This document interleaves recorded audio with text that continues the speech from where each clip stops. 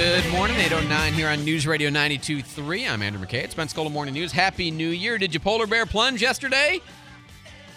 I never have, but I would. Oh, you should. We should do it next year. I realized after the fact that yesterday would have been the ideal because I was off, for a Sunday, and I was home, and it just didn't occur to me until after. I'm like, next year. There's always next year. There's always next year, but it'll be Monday and then whatever. Shane Tucker, he is the Chief Deputy at Santa Rosa Sheriff's Office. Chief, welcome back to the show, sir. Happy New Year. Chief, are you there? Hold on just a second. There we go. How about that? Chief, Happy New Year. Happy New Year, Andrew. Can you hear me? We can now, absolutely. So things have not started off well in Santa Rosa County in the new year from a law enforcement perspective. We had a homicide early on Sunday morning near Pace High in Deerwood Circle, right? We did, Andrew, and not the way to start off the new year at all. And it does appear this was a domestic violence homicide. We talk about domestic violence all the time, and within the first few hours of the year, we had a domestic violence homicide. So it's incredibly tragic, and certainly not the way we wanted to start the year off. But that case does remain under investigation. I know an arrest has been made. But there's certainly a lot of facts surrounding the incident that a lot of questions that need to be answered. So our investigators are diligently looking into that, and hopefully we'll have some answers here before too much longer. And look, I know Chloe Davidson. She's been charged with first-degree felony homicide and second-degree felony weapons, but she was previously, not currently, but previously in the training program, a cadet at Escambia County Sheriff's Office. Hasn't been there for more than a month. The thing to me that I take away from this, I saw a friend had made a comment about the tragedy here is his kids. He's deceased. She's going to be in jail for a long time, one would assume, and now the kids are without either parent. Brand new year. Absolutely, and that's one of the remarkable tragedies. Everybody in this case has lost something, so dear. And those children have lost both of their parents in one of the most tragic sets of circumstances they could possibly. What's supposed to be a joyous time and a time of new beginnings and a time of new possibilities for the rest of their lives is going to be a time of just inexplicable grief. And you and I have talked about it so many times, but it's another reminder. If things are stressful at home, there's always people who can help. And at the very least, you can do what I tell my boys every single time they get to fighting with each other is just leave the area. And if you're an adult, you can leave the house. It's amazing what a half hour or an hour's worth of just being apart can do for, a tense situation. And it may not solve everything, but it's much more likely to de-escalate if you can just separate, right? It sure is, and like we talk about ad nauseum, and I mentioned it last week with Kristen.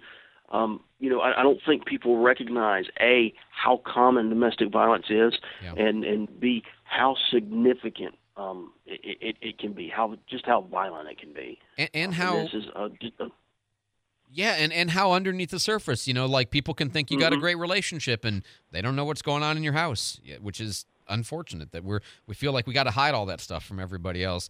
But that is not the only thing that has happened. You also had a deputy got punched into New Year's Eve, on New Year's Day, brand new on Saturday morning or Sunday morning, right? I know. I'm telling you, we're just starting off with a bang. Yesterday morning, I want to say it was probably just after 1 a.m. Our deputies were dispatched to the Gray Tap Room, a local watering hole in Navarre there, after an intoxicated patron refused to leave. When the deputy was trying to escort him out, he just, without provocation, the subject punched him in the face. Now, fortunately, because of the subject's intoxication level, he didn't seriously injure the deputy. And in fact, he was so intoxicated, the deputy decided to take him to the hospital and have him checked out, as opposed to taking him right to jail. But you can rest assured that the charges for battery on a law enforcement officer are pending with that young man, and that's how he started the new year. Man, and then you also had, now I don't know which day this happened on, but I guess you had at a Tom Thumb, a gun got dropped and went off, is that right? We did. I don't even really have the adequate words to explain this. Just after midnight, deputies responded to the Tom Thumb in Navarre on Laredo Street. Evidently, a patron was walking through there, and a gun fell out of his pocket, hit the floor, and somehow discharged.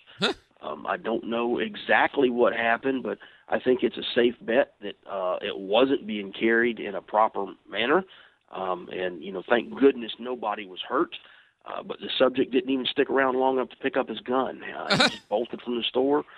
So our deputies are still trying to identify him and see if we can't figure out what the major malfunction is.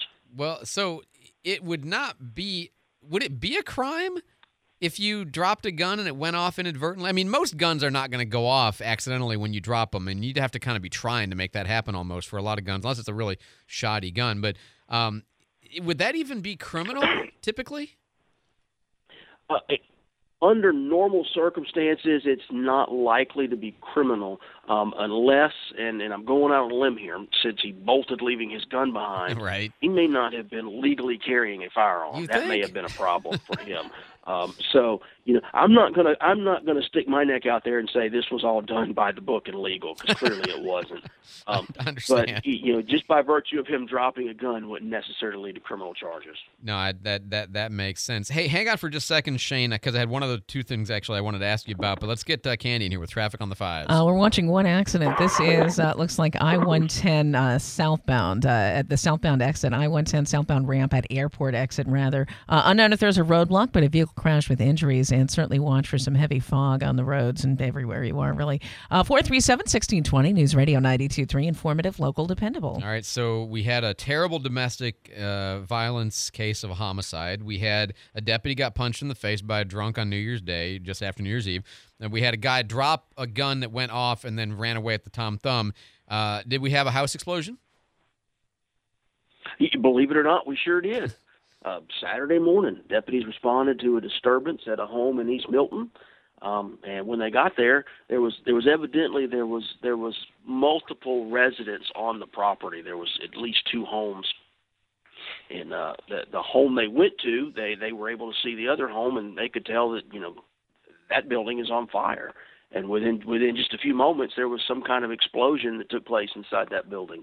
The deputies were close enough that they could feel, the concussion from the explosion, but wow.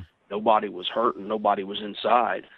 So they called out the state fire marshal, and they're investigating it. We don't really know what the explosion was. On a unrelated note, one of the parties was arrested for assault, but it's unclear if the fire and explosion had anything to do with that disturbance or not. All right. Well, I mean, that's a lot to happen, but we do have a good news note. You guys have started to release, you've got K-9 collector cards, and you've got Santa Rosa School Resource Officer School Stars. What are these?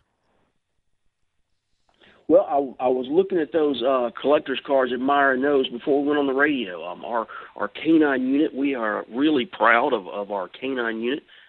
They have worked really hard to grow to where they are today. I remember when we first started, back in the early 2000s, where we only had a dog or two. We're up to like 16 now, I think. Oh, wow. So we're super proud of them, and we've created some like trading cards with each one of our K-9 heroes on it. And we're encouraging folks to try to collect all 16 of those. How do they get them? If you see one of our K-9 officers, ask them about them. They're able to hook you up with those. And supposedly, I don't know all the details, but supposedly, if the first person to collect all 16 of them is going to get some kind of prize. Oh, I love it. If you get all 16, give us a call and let us know. That's fantastic. Now, do you also get really bad bubble gum with them? I doubt it, but Andrew, I can hook you up. I can get you some bad bubble gum if you want. Because the bubble gum that comes in the trading card packages is the worst bubble gum in the entire universe. And then you also have the School Resource Officer, School Stars. Maybe we'll talk about that a little bit more next week, but this is going to take place in the schools. What is this all about? Yeah, that's a program for our school resource officers. Just like our K-9 program, we are super proud of our school resource officers and the job that they do. And they take great pride in not only their schools but their students.